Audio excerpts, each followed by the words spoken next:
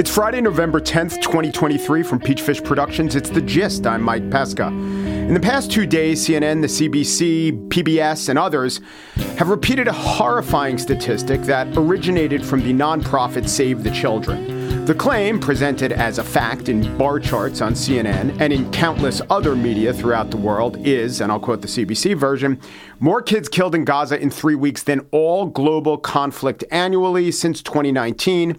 CNN states it as more children killed in Gaza in 1 month than in any other conflict annually since 2019. Here is Dalia Alaquati, head of humanitarian affairs for Save the Children Canada, who offers a slightly misstated version of the statistic that Save the Children originated. When we talk about over 3,400 children being killed in a period of 3 weeks, a number that is more than the annual number since 2019 of children killed in conflict zones across 20 countries. This is horrific. And here is a more precisely stated version of the supposed statistic as put forth by the anti-Zionist professor Norman Finkelstein, who we will get back to in the spiel. In the past 3 weeks, Israel has killed about 3,500 children in Gaza. That's more children have been killed in Gaza than all the war zones in the world combined for the years 2020, 2021, and 2022. Shocking, but wrong. Totally wrong. In 2021, the United Nations Development Program gave a death count of 377,000, with 70% of those killed being children, for the war in Yemen. That would be over 250,000 dead children. Now, the problem with using that as a direct rebuttal to the statistics you heard Finkelstein and Save the Children put forth is that the Yemen numbers go back before the year 2019, and there was no methodical effort to break down the specific child death toll year by year. I would say it is impossible for 98% of all the child killing to have occurred in the first 4 years of fighting and not in the final 4 years, but I can't 100% prove it because no one counted. But then there's Tigray. The Tigray region of Ethiopia saw a death toll, as reported in the Financial Times, of 600,000. I defer to the Ghent University study, which was much more methodical and found, quote, numerous war crimes were committed. And since July 2021, there has been a medieval siege on Tigray, hindering all humanitarian assistance. Our calculations of the total number of civilian deaths in Tigray lead to the average estimate of 518,000 civilian victims. The lowest estimate we could realistically make was 311,000. The upper end was a scary 808,000. Again, with these stats, there is no breakdown of how many children versus how many adult victims.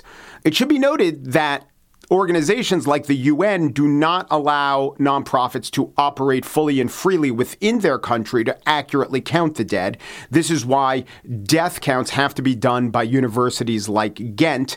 But it's also why there are, in actuality, 10 to 20 times more dead children from the Tigray conflict than from Gaza, but why no one can put the exact figure on it. However, it cannot be true that more children have died in Gaza. It just cannot be true. For it to be true, we would have to believe that less than 2% of the 3 or 5 or 800,000 dead people in Ethiopia, less than 2% were under the age of 18. And consider that 14% of the Tigray population is under the age of 5. Again, impossible that fewer child victims were in Gaza. Tigray saw at least 10, probably closer to 20 times the number of dead children. The fact that the assertion of child casualties in Gaza gets spread around and cited in the face of sheer ignorance of the war in Tigray is outrageous and an embarrassment. Maybe it's racist in the direction of not caring about sub-Saharan African deaths, maybe in the direction of not caring about gross misstatements about the scope of Israeli-caused deaths. I prefer to think of it as shamefully ignorant and not willful. It is absolutely an awful tragedy what's happening to the children and all innocents in Gaza. But to compare that to Tigray and say with a straight face that Gaza is worse should reflect nothing but shame on the person making the assertion and absolutely needs to be corrected by every news organization who was advancing this inaccuracy. On the show today, as I stated, we will analyze some of the other statements of Norman Finkelstein. I am not picking on a fringe actor in this debate, but someone central to it who routinely advances misinformation or disinformation. But first, Abby Smith Rumsey is the chair of the board of the Center for Advanced Studies in the Behavioral Sciences at Stanford. That's a title. What does it mean? It means she's extremely well suited to talk about issues of how we form memory and why people deny facts right in front of their face and how political views can blind people. She is the author of what I thought to be a very interesting book, Memory Edited, Taking Liberties with History, and Abby Smith Rumsey joins us next.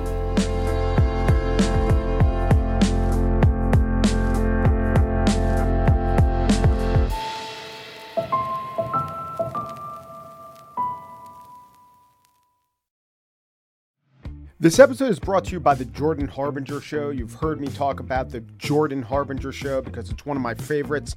He does in-depth interviews with some of the world's most fascinating minds. I can name a few: Barbara Boxer, Anderson Cooper, Michael McFaul, the Ukraine or Russia ambassador talking about Ukraine. One I recently listened to was Stanley McChrystal, the general, the former general, and he told an interesting story about revering Robert E. Lee. But then, after having a portrait of him for 40 years, he's a 63-year-old man, throwing it in the trash. Because his wife says, you know, what that picture and that man means to you, it doesn't mean to other people, and you have to understand that. And then in the interview, they got around to the point where McChrystal talked about that interview in Rolling Stone magazine that pretty much ended his career, where it got to the desk of Barack Obama, and it had McChrystal saying unflattering things about the war effort, and just how he talked to his wife and how they decided not to be bitter and not to wallow in it. He could have taken some shots at the process, the reporter, or the president at that point, but he didn't. It was just an overall good interview. It was facilitated by Jordan's excellent interview style. Whether Jordan is conducting an interview or giving advice to a listener, you will find something useful that can apply to your own life in every single episode of the Jordan Harbinger Show. That could mean learning how to ask for advice the right way, or discovering a little mindset tweak that changes how you see the world. Search for the Jordan Harbinger Show. That's H-A-R, like the first three letters, and hard, B-I-N-G-E, as in how you'll want to catch up on all the episodes on Apple Podcasts, Spotify, or wherever you listen to podcasts.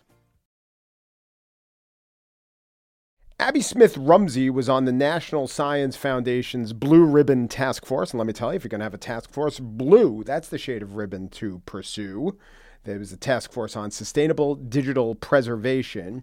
She was senior writer and editor of the task force report on sustainable economics for a digital planet. And she served as program director at the Council of Library and Informational Resources. What this all means is that she's in a very good position to issue forth her new insights in a book called Memory Edited, Taking Liberties with History. She comes to the subject of what we know and how we know it, what we value and what we preserve, from a fascinating place as a historian and someone with a real knowledge of neuroscience. And I was telling her before we started that her book in many ways blew me away. Abby Smith Rumsey, thank you for joining me on The Gist. It's good to be with you, Mike. Before we get into the thesis and the arguments laid out in the book, how do you come to those arguments? Give me a little bit of your background as something, I'm going to say more or a little different than pure historian or only historian. Well, when I was studying for my dissertation in medieval Russian history, I had the good fortune to be living in a year that the year that Brezhnev was alive, doing a doctoral dissertation research in the Soviet Union. And I wasn't allowed to see the archives that I wanted to. And I realized that that was how the Soviet Union treated the past, as private information or not public. But what really shocked me was when one of my roommates was shopping for food for us and came back from the market and said to me with great triumph that she had scored a kilo of butter. Mm-hmm. And she said, "So Abby, do you have butter in the United States? How hard is it to get?" And I said, "Well, we always have it available," because I didn't want to tell her that I had just read about the farmers in Wisconsin dumping tons of cheese because they didn't like the farm bill. So she turned to me and said, "No, seriously, you don't have to lie. I know you're a patriot, but you don't have to lie." And I said, "I'm not lying." And she was indignant. Yeah. And said that, I was lying. And I think I had just proved to her everything she had heard about capitalists. Did it cause a rift between you that lasted a while? Well, we didn't trust each other. I mean, I was filled with this frustration.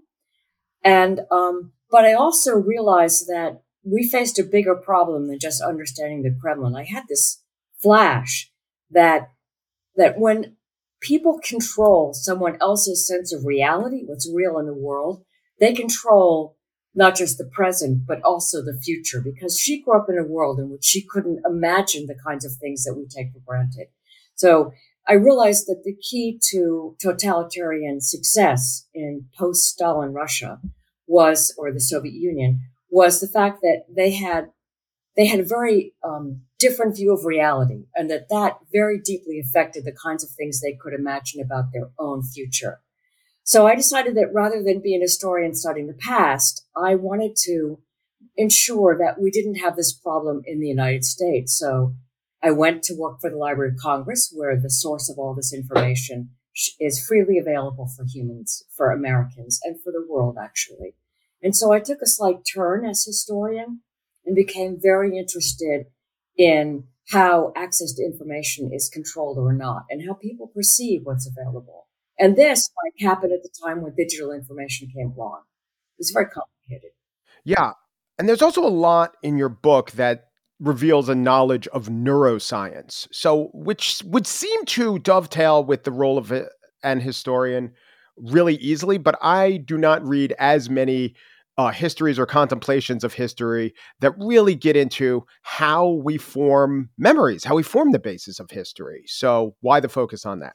Because no one else was focusing on it. I mean, it was strange to me that historians don't study memory and take advantage of what scientists have learned about memory. So we can, there's a way of polemicizing about the ways that various communities forget the past or they shape the past. And to me, as if this were somehow some kind of political nefarious behavior. But it is natural for all creatures, not just human beings, to learn the world. We form this kind of model of the world in our brain so that we don't have to think about it every day. And the things that we know or think we know, it's what we expect to see. Like this woman not understanding about butter in the United States. She couldn't even imagine it.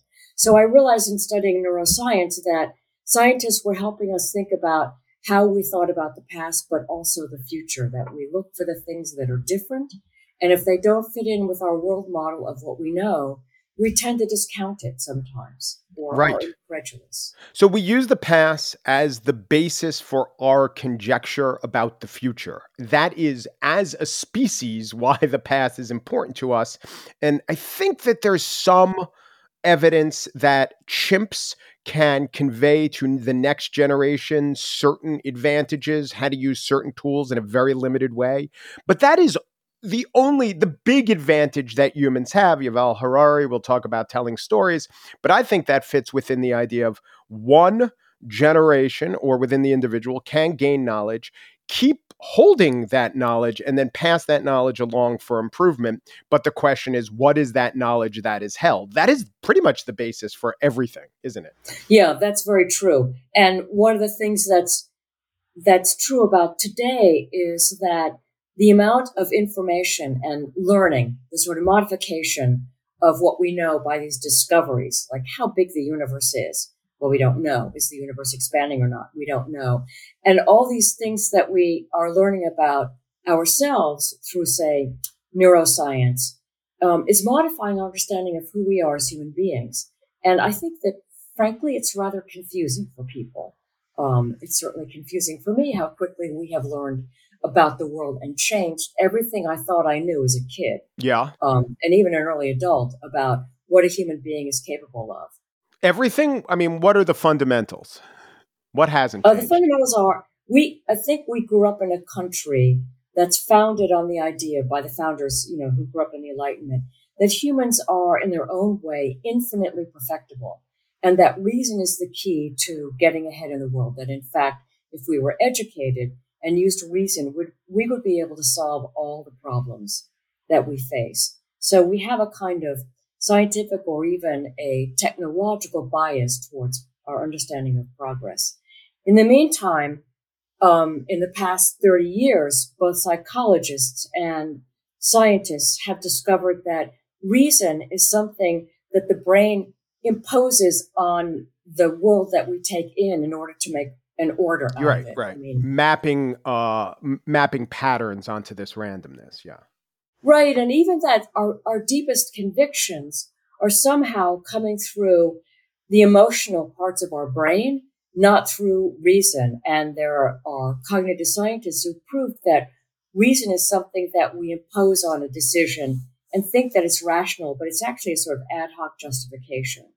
So would you say that what we call reason should be jettisoned, thrown out? I mean, there are people who say this, totally postmodern, and it's all just based on perception, right? And how do you even conduct a society on that basis? On the contrary, I think I always think it's a both and, not an either or.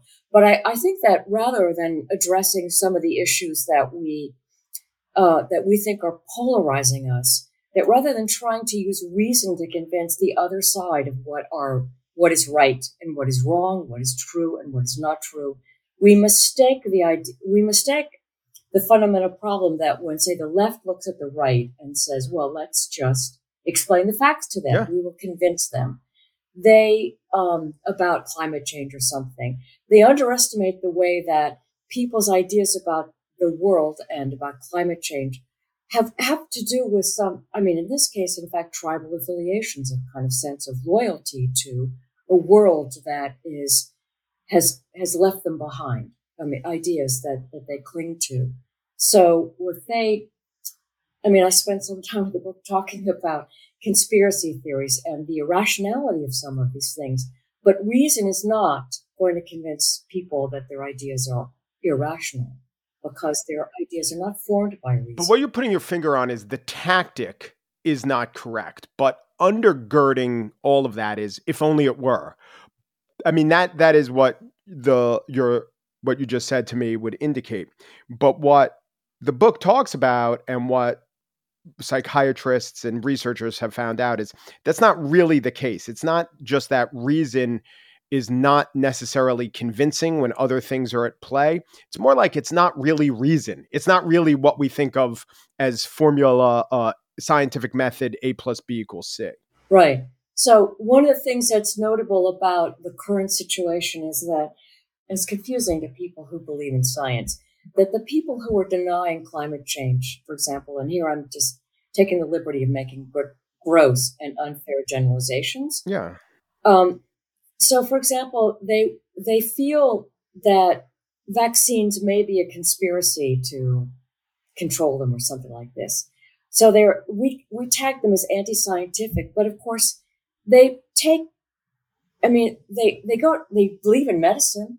It isn't as if they really don't believe that medicine is going to cure them. So they pick and choose the things that, they're not really science deniers. And they're no longer necessarily denying that there is such a thing as global warming. Mm-hmm. They want to deny that it's something that the experts say it is, that it's caused by humans, and for a number of complex reasons. But the resistance to this is not just that it's inconvenient to their life and may put them out of work if they're in a fossil fuel industry. It's that the nature of the change is too upsetting to them. And the amount of, somehow looking in the mirror and seeing ourselves for who we really are. It's very, as the Russians say, don't blame the mirror if your face is ugly. It's just it's very difficult sometimes to just face up to what our true responsibilities are. I could see a Russian saying that. I could see Stalin saying that with what his facial scars and so forth. Yeah, right. But I think that although we're a freedom-loving people, we have a very hard time accepting the responsibility of freedom. Which is what? So we have a very hard time making the kinds of choices that we know we should because of the responsibility of living up to them. And that's not, it's perfectly understandable. We live in a very difficult time in which we have to make a lot of difficult choices and make sacrifices for a better future for our children, if not ourselves. And that's simply against human nature in many ways. Other than, say, climate denial, can you think of an example where the political valence cuts the other way, where this phenomenon can be shown?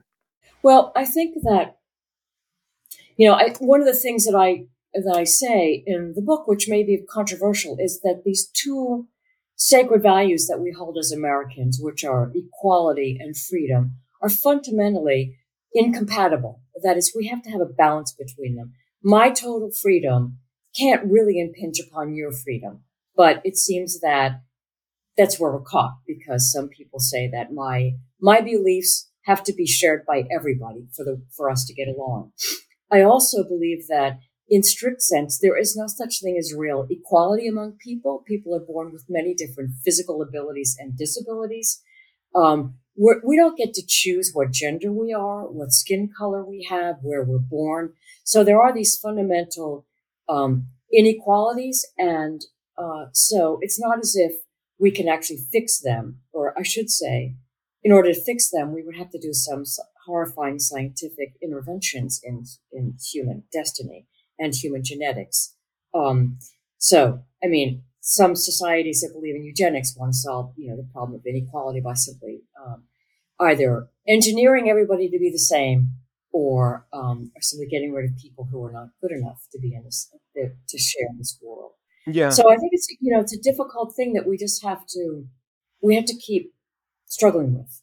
We do have a lot of incompatible virtues when you really dig down. And I think Americans want to see themselves as a virtuous people. Maybe we all do. It's just that we define them differently. But I was reading a lot about and been interested in the tension between progress and pluralism. I'm a huge believer in pluralism, and I know you are too.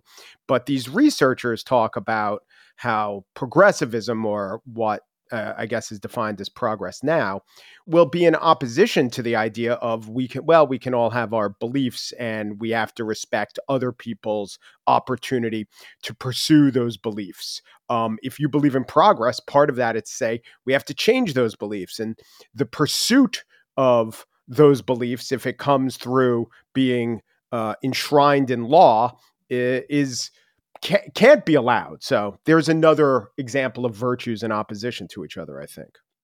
Well, that's true. And I want to challenge the idea of progress to begin with. So although I have been mentioning people who have conservative views, I want to say that people who have progressive views also have this blindness to a certain quality of human nature, which makes us less perfectible than they like to think.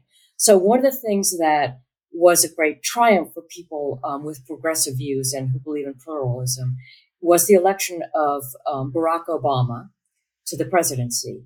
And let it be noted that, of course, Barack Obama is not the descendant of enslaved peoples.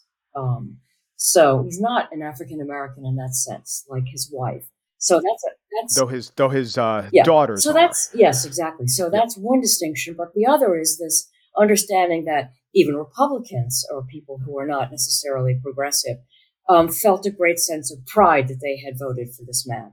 And then they thought, well, many people believe that we would never go back. We had reached this point and we could never go back.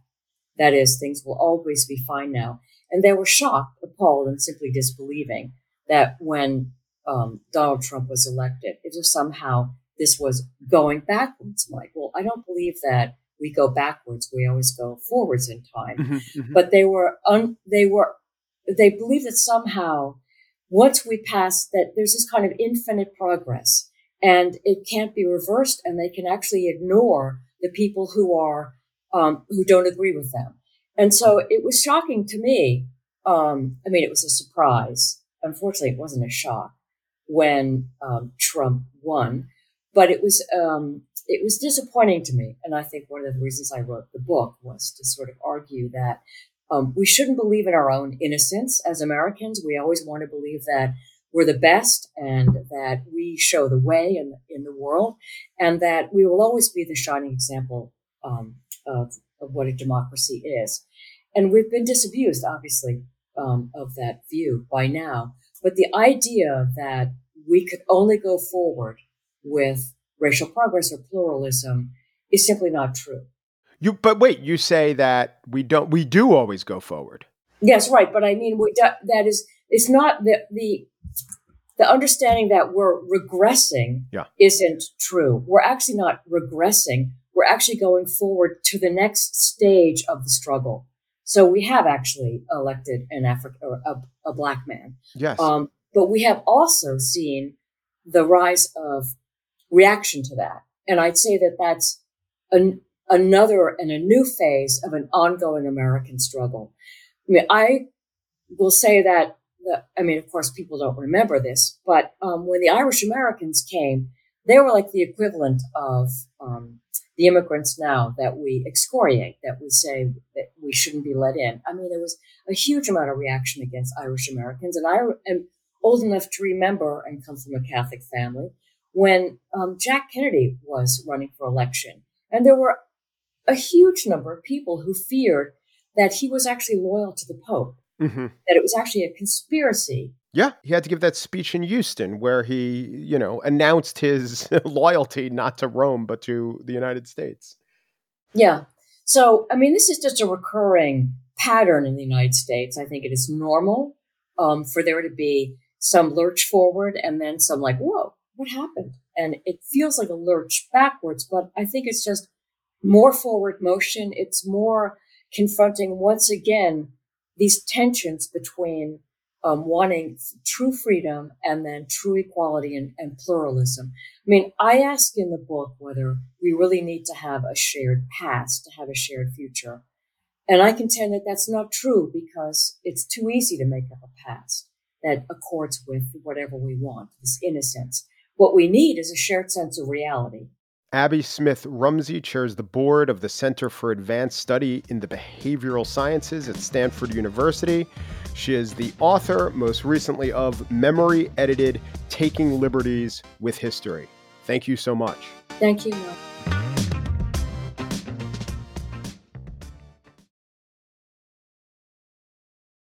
And now the spiel. I'll start this spiel with a critique that I got on the Gist Reddit page. This was after my spiel of a couple days ago when I talked about how the lack of beheaded babies or documentation of beheaded babies was interpreted by big critics of Israel as a very telling piece of manipulation. BK61206 writes, once again, yet another episode where Mike gives the Israeli side of the war every benefit of the doubt, something he never does for supporting the Palestinians. Look, I'm not here to give the benefit of the doubt to any side. That is the wrong framing. I am here to be fair.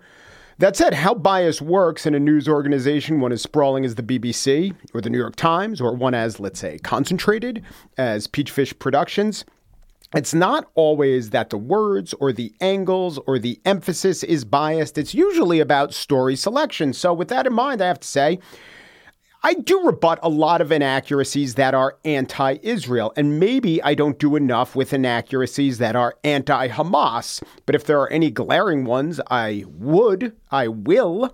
I have reported on how much to trust the numbers generated from the Hamas-run Ministry of Health. That's what the de facto way of describing it is. And if you heard that report, I said that we shouldn't trust anything blindly. And the Ministry of Health certainly got a lot wrong about the death toll with the Al-Ahli hospital explosion. But I did say that the track record of the Hamas-run Ministry of Health has been a bit inflated, but compared to UN or Israeli numbers, not wildly inflated.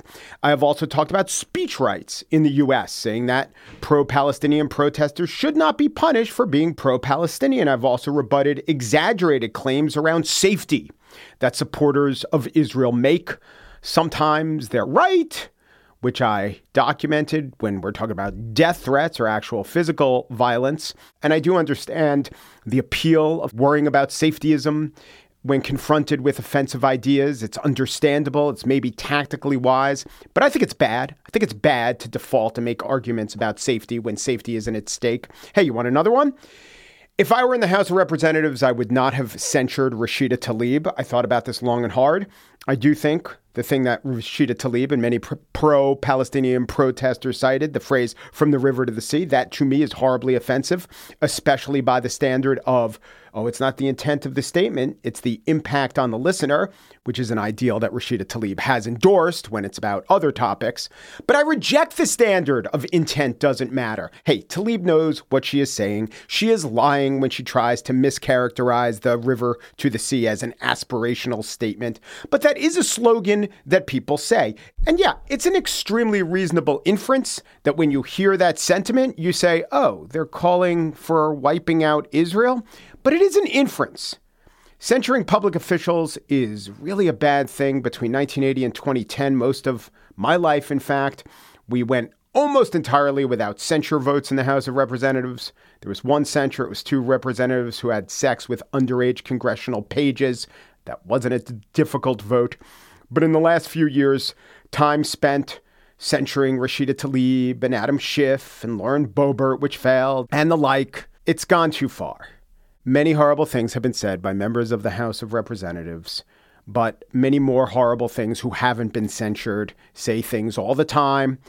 But there are plenty of things that plenty of officials, right there on their websites, right there part of their party platforms, that are horrible and terrible. It's somewhat of a free speech issue, not technically. I read the argument of Brad Schneider of Illinois, who's the Democrat who's probably most critical of the 22 Democrats who signed the censure resolution. I would not. I'm more a defender of the ethic of free speech, of disagreement, of pluralistic impulse to use the means of debate to rebut terrible ideas and slogans rather than official censure. Anyway, that is giving no one the benefit of the doubt. I actually doubt that Rashida Tlaib's protestations of innocence on the meaning of the sentiment of what she said is anything other than, lies. And this brings me to Norman Finkelstein. I don't give any benefit of the doubt to Norman Finkelstein. Now, Norman Finkelstein is an extremely influential academic with upwards of 250,000 Twitter followers. His book, Gaza, An Inquest into Its Martyrdom, is now Amazon's #1 bestseller in Middle Eastern history. I lay out his credentials only because my largest disinclination in even talking about what he says and doing this segment was asking myself, am I elevating terrible, threadbare arguments just to crush them for sport? But this isn't sport. This is a widely listened to expert, so-called expert, who lays out the case why the October 7th attacks were understandable. So here's Finkelstein on my friend Noam Dworman's podcast, Live from the Table. My initial reaction was people broke free of a concentration camp, an open-air prison, whichever term you prefer. And of course, I was very sympathetic. As more information came in, Finkelstein says he recalibrated his reaction.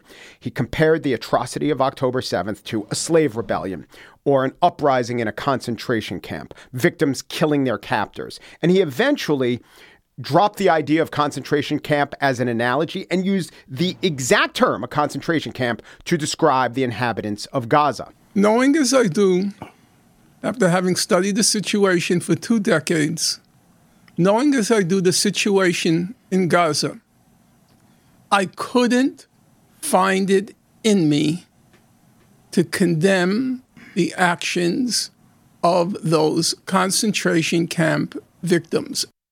I think a lot of people, a lot of good, kind-hearted people who aren't well-informed about the realities of life in Gaza think they are well-informed because they listen to very popular experts like Norman Finkelstein, and they believe it. They believe that's the situation. When you press people to such a disgusting degree like a concentration camp or slave quarters in 1860, this is what you get. So here is Finkelstein describing just how torturous daily existence is in Gaza. Half the population in Gaza is classified by international humanitarian organizations as suffering from, quote, extreme food insecurity. That's Gaza. Hamas, the people who burst through the gates of Gaza, They were overwhelmingly about 20, 21, 22 years old. That means they were born into the concentration camp, half of whom have never seen a full meal in their lives. What is the surprise? I want everyone to do this. I want everyone to go to Google Map, the Gaza setting for Google Map, and put in supermarket or grocery store. And then search. Just look. All of these grocery stores have videos and pictures, and they're not as nice as Whole Foods. Some of them are just convenience stores, but plenty of them are indistinguishable from the Key Foods down the block from where I live. This isn't to say that Gaza is free or beautiful or bountiful in every way, but as a justification for slaughter, the total privation of the young men of Gaza, it is just not true. All of these men could and have found a meal. Gaza is not great, but the stunting of children in Gaza, which occurs 7.1% of the time, 7.1% of children in Gaza are so underweight as to be considered stunted. That's bad, but it's also very low according to UNESCO. The world average in stunted children is 21.9%. Also, obesity is a problem in Gaza and the West Bank. 38% of women and 26% of men in Gaza and the West Bank are obese, according to UNESCO. Food insecurity, that seems very scary. You heard that phrase, not a good thing. But the definition of food insecurity is a household is classified as severely food insecure if defined by the World Bank as, quote, when at least one adult in the household has at any times during the year to reduce quantity of food to have skipped meals. All right. The number of food insecure people in 2022 is 1.3 billion people worldwide. 1.3 billion people do not live in concentration camps, are not justified in carrying out terrorist attacks. Then there is the issue of density, which Finkelstein cites. 25 miles long, 5 miles wide. It's a tiny parcel of land. And cites. Which means among the most densely populated places on God's earth, they want to take half the population, namely what's called the northern sector, and push them into the south. So now among the most densely populated places on God's earth is going to be doubly densely populated. Knowing what I know, it was flummoxing to hear a man sitting during an interview in a place that is twice as densely populated as Gaza. He was sitting in Manhattan at the time. I was listening in Brooklyn at the time, which is more densely populated than Gaza. Sometimes you'll see, and this was the case in the Washington Post, that they say, quote, the Gaza Strip has almost exactly the same land area as Las Vegas, but 3 times the population, okay? Its largest city, it shifts a little, Gaza City, is more tightly packed than New York City, okay? But if you're going to take out the parts of Gaza that exclude Gaza City, let's take out just one borough of New York City. Let's take out Staten Island. And then you will find that the rest of New York City, other than Staten Island, is just as densely packed as Gaza City. Finkelstein went on to defend prior statements describing the rockets that are emanating from Gaza and Lebanon as perhaps only fireworks. I leave that part to you to determine if you're into that explanation. I don't know if among the most esteemed, informed critics of Israel scoff at Finkelstein's exaggerations. I will say that, well, true academics probably don't believe it, but it really doesn't matter. He's number 1 on Amazon in Middle Eastern history. He has endless invites to do all sorts of media to discuss the justifications of the horrors of Gaza, how it's like a concentration camp, and he's a son of concentration camp survivors. If you want to decide that Hamas has to be dismantled because of what it did on October 7th, I say fine. But then the Israeli government has to also be dismantled because for 20 years, it's kept the whole population confined in a concentration camp. I don't understand it. In a sense, I could be accused of picking on a fringy alarmist, a person who's inaccurate, and positing that this can't possibly be the best arguments out there. It just can't be. But it is the case that this drivel is representative of some of the most widespread arguments out there.